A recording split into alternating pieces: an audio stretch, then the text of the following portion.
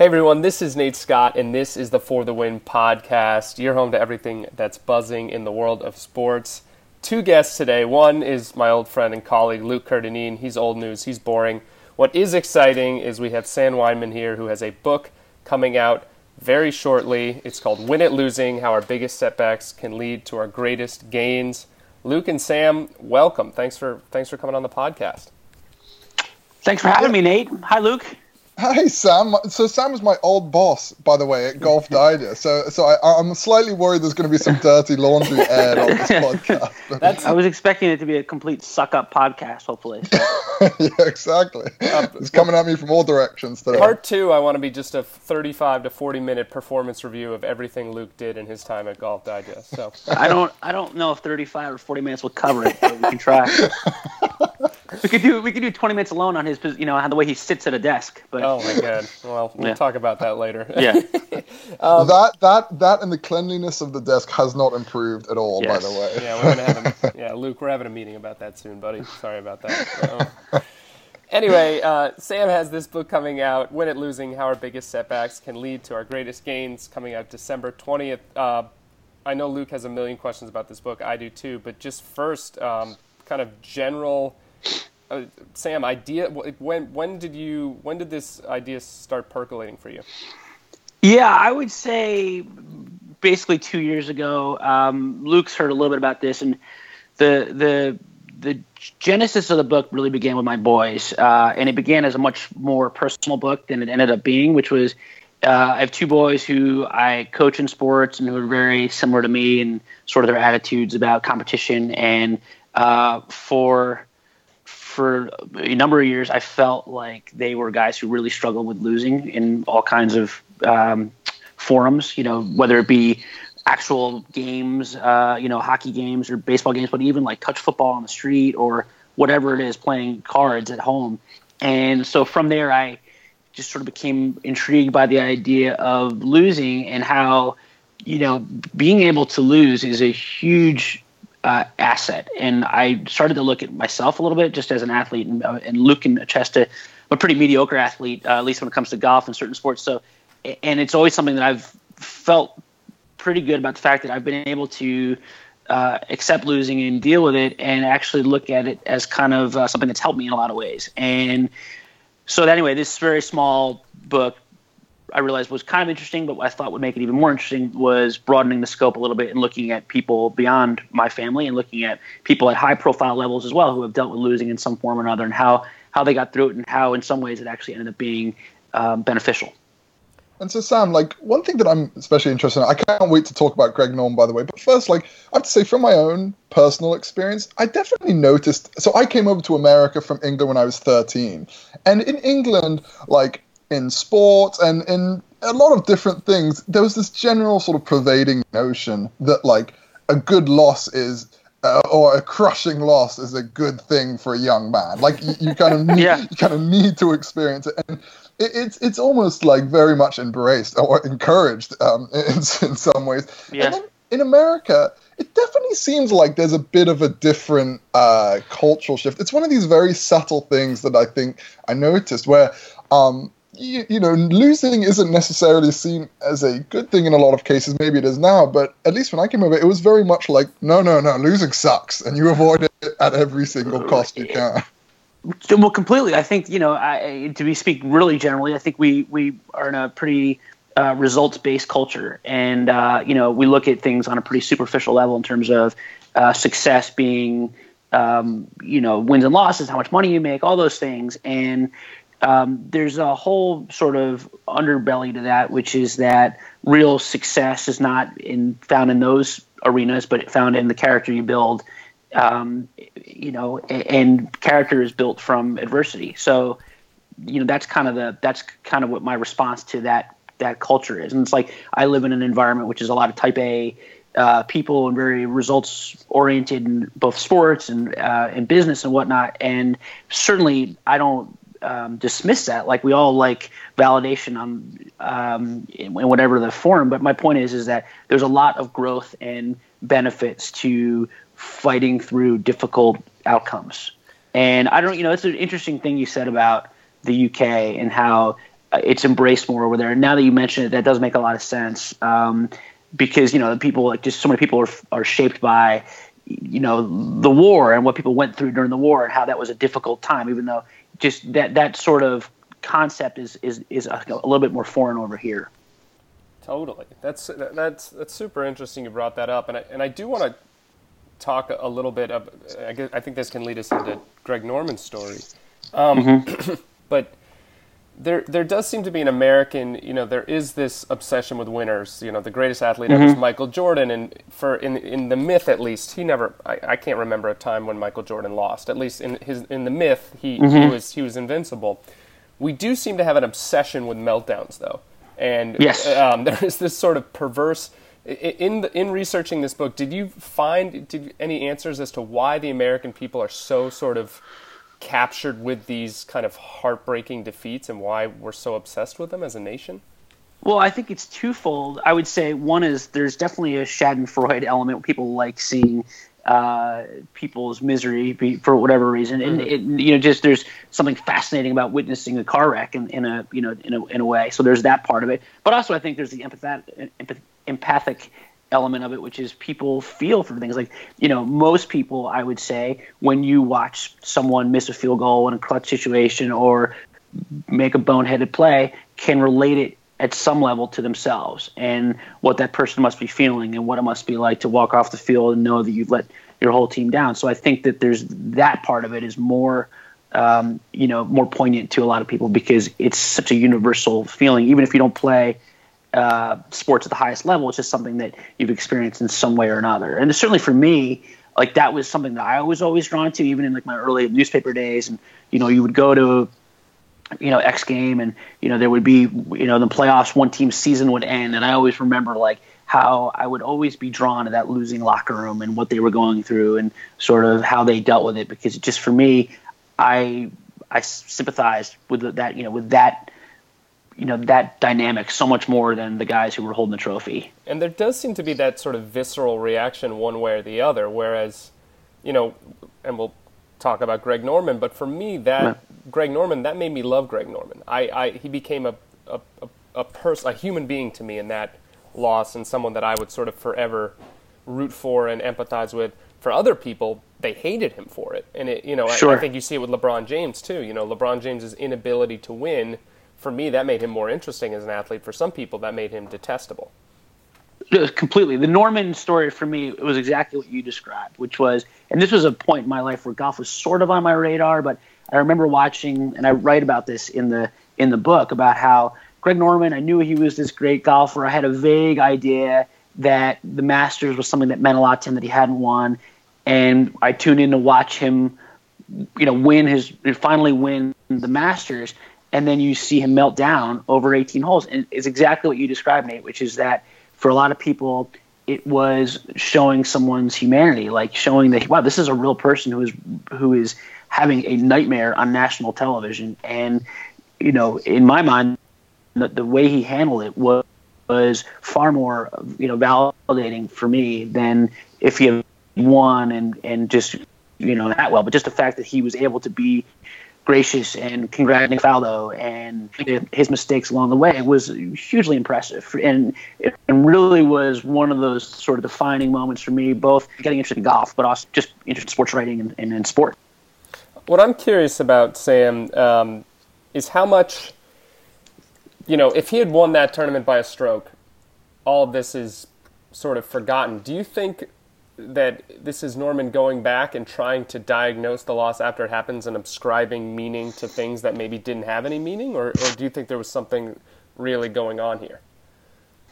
No, that's a great question. I mean, certainly, I think probably people wondering what happened and him trying to put words to it. I think I think he's pretty honest that something was askew right from the start. Yeah. So. I don't think that he was trying to invent something that wasn't there. I think it's a lot of the problems he was contending with were real, and he was struggling with it. But you're absolutely right. Like had he won by a shot, first of all, there's probably 100 golfers who have won major championships in a very similar way, which was they, were playing well for a little while, but then they held together and they fought off all of their demons and they've just managed to hold on. But we wouldn't think of him in the same way. And like you said earlier, Nate, like you probably wouldn't think too much about Greg Norman, the person, had he won, because he'd just be another millionaire golfer who won a big tournament and that was that. But because he had this very relatable moment, it just becomes much more identifiable to so many more people. Yeah. And Sam, I feel like this must have been, I mean, just backing up quickly, like, I feel like this must have been kind of tricky to write about, because even though winning and losing is obviously such a part of sports, like, I feel like the sports world is so binary with this stuff, right? Mm-hmm. Like, if you're good, you win, and if you lose, you're bad, and that's kind of the end of it. And you're kind of trying to discuss the sort of gray areas in between, right? Completely. And people ask me that question, like, "Oh, it must have been so hard to ask people about, getting people to talk about their losses." Well, first of all, for most of the people that I was talking to, these are all known entities. Like, this is a big part of their biography, so it's not like they're trying to cover it up. But the other thing is, from where I was standing, I was saying, hey, the way you, and I was shameless in the way I was buttering people up when I was asking these questions, because I was interested in people who handle losing well. So I would say, listen, I want to talk to you about the 1996 Masters, because in my mind, how you handle that was such an amazing thing. So suddenly it's a much more flattering pitch to these people. And frankly, the people who lost, who resented or railed at the question, weren't the people I wanted to talk to anyway, because they obviously didn't embrace the ideal of the book, which is that losing has great value and great benefits to us. So, and it extended well beyond sports. I mean, I did it with Michael Dukakis, who obviously, lost the presidency in 1988 and made a whole bunch of mistakes along the way. That could have been very easily, his response could have been, "Oh man, I don't want to talk about that. Why do you got to bring up the name? Why do you got to bring up such a sore part of my history?" Whereas he was like, "Yeah, that's a big part of my life, and I'm happy to talk about it." Yeah. So, and speaking of the various people you interviewed, you obviously mentioned Michael Dukakis. Can you talk about Susan Lucci, who I was actually at Golf Digest when you sort of talked about this idea broadly, and I was like, "Who's Susan Lucci?" And you kind of talked me through the story, and it really is kind of amazing for somebody who had no idea that this was a thing. Yeah, it's for me, the reason I was drawn to Susan Lucci was because Susan Lucci was essentially a meme when I was growing up. Like, she was, sports writers would use her as the metaphor for someone who always lost. Like this, the Buffalo Bills were the Susan Lucci of football, and ex hockey team was the Susan Lucci of hockey, just by in their inability to get it done or to win. And she was this soap opera actress. I was not a big soap opera guy, but she was this soap opera actress who was nominated for a Daytime Emmy Award 18 consecutive years and lost 18 consecutive times. And it was like a thing where people were like, "Oh, the Daytime Emmys, did Susan Lucci win?" It's like, "No, she lost again." It was this sort of known thing. Well, actually, I was kind of interested in how did Susan Lucci feel about this sort of that she became this caricature for losing. And so I wanted to talk to her. And the other interesting thing about Susan Lucci was not only did she have to deal with this sort of identity as the consummate loser, but she also had a family. She had kids, and one of her kids actually ended up being a pretty competitive amateur golfer, actually turned pro for a little while and played. So now you have that component, which was, how does someone who has been sort of around the consummate loser his entire life, how does that impact his view of competition and putting yourself out there? So, and the son, Andreas, talks quite a bit about how, strange as it sounds, how his mom's experiences with losing every year and putting herself out there and going to the awards show and coming home empty-handed was, hugely influential in the way he handled, losing in golf and, blowing tournaments and things like that. So she ended up being, interesting in the sense that I wanted to expand the scope of the book beyond just obvious sports losers. And so she was great for that, but also she did have this, connection to sports, which I thought was also interesting. Sam, I guess the next natural question is, she lost 18 times straight. Mm-hmm. How did she handle winning, right? She handled it. I mean, she obviously handled it great. I think, again, the great thing about losing, I think, is that, it injects people with humility. You're suddenly, in losing as many times as you do, you have such a great appreciation for when you do win. So that, you're entitled to a great celebration and a little bit of gloating, but you also have to be humble enough to realize that this could have easily gone the other way because it happened so many other times. So I thought she handled it both ends of that pretty well. She obviously basked in the glory of winning on that 19th try, but also she was gracious enough to realize that there was a long road that led up to this that was, and it easily could have gone the other way. I don't want to spoil the end of the book, Sam, but were there any things you found that surprised you, both something that you in researching this book that you would take away into your own life, whether it be in the workplace or as a father? Yeah, I mean, there are a million things. I mean, sort of the like I said, the genesis of the book was my kids, and both are still at a young enough age where they're not going to handle everything great. But I do feel like there's just some constant beating of this drum of, wow, this is going to help you long term. This is a great test for your character. So having the perspective at times that when you're dealt a negative outcome, whatever it be, to realize, okay, in some way this is going to help me, be it in motivating me to work harder, or identifying flaws in my approach, or just developing the resilience to withstand this and bounce back. So all those things are sort of universal themes that I came across. The other big thing I thought was sort of the preemptive element. Look, I kind of talked about this with the Norman part, which is that it's not so much about how you handle losing when it happens, but also how you go into competition and maybe reassess what your goals are. So again, if you're using Greg Norman as the model, success doesn't have to be just the only definition of success is winning, but maybe the success should be sticking to a process, sticking to your game plan, focusing on every shot, all those cliches, but actually having sort of small, tangible goals to start so that you're not sort of overwhelmed by the larger task of winning. So really focusing on process is a big part of it too. Sam, sorry, go. Sorry to interrupt me. I was just kind of curious too on something you just said. Like, I feel like there's a bit of granted, I'm not in the parent-teacher discussion board, so I'm very much an outsider looking in. And we're grateful for that. But go on.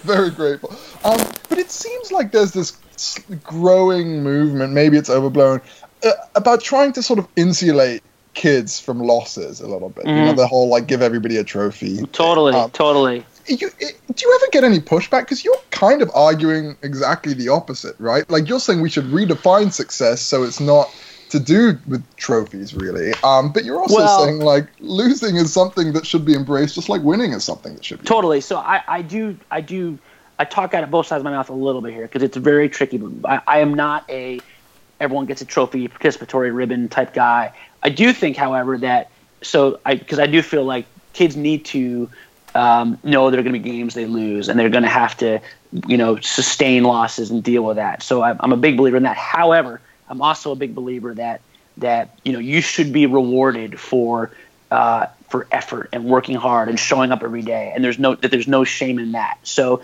if I had to put a really fine point on it, I would say I don't like giving a trophy to every kid just for being there on the last day of getting a trophy. But I do feel like kids should be rewarded for working hard, putting effort in,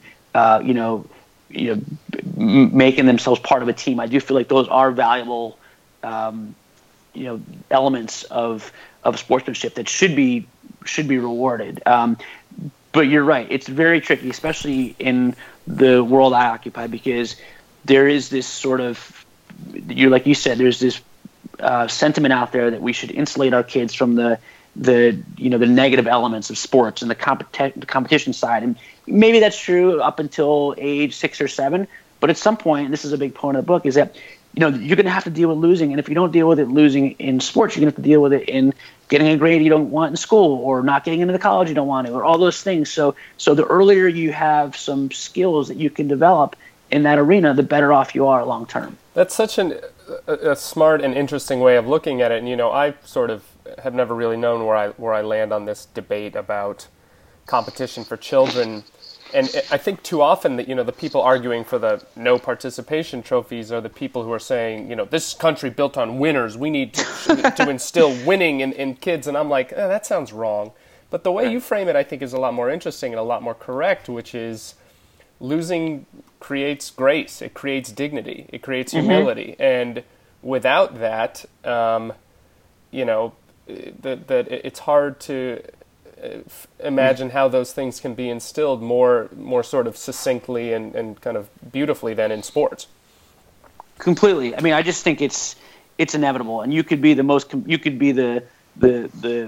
successful little league pitcher of all time. That's probably, that run is going to end at some point. So how are you developing those skills for later on? Because it's going to be something you're going to need to deal with, and I just feel like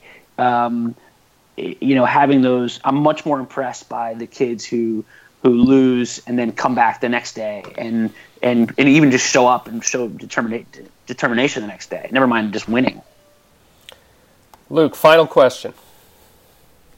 So Sam, tell me about how, just what the process is like. I want to back up here and just say, like, what's it been like on your end?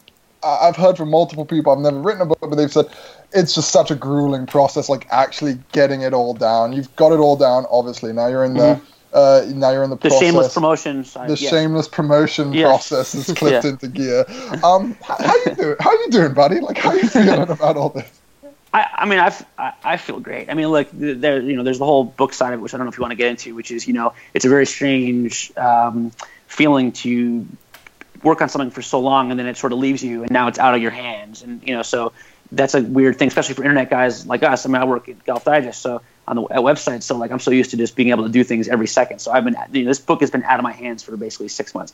So that's weird. I will say the one thing that's really interesting is it is a grueling process, but everyone said the one thing you need to know when you do a book is you have to really love the topic, because you're going to live with that topic every day. And in that way, I've been very fortunate because it's something I really do live with every day, whether it be in my profession, in sports, just looking at people handle winning and losing, but also just as a dad. It's something that I literally can utilize in some form or another, whether it's coaching hockey practice later today or whatever.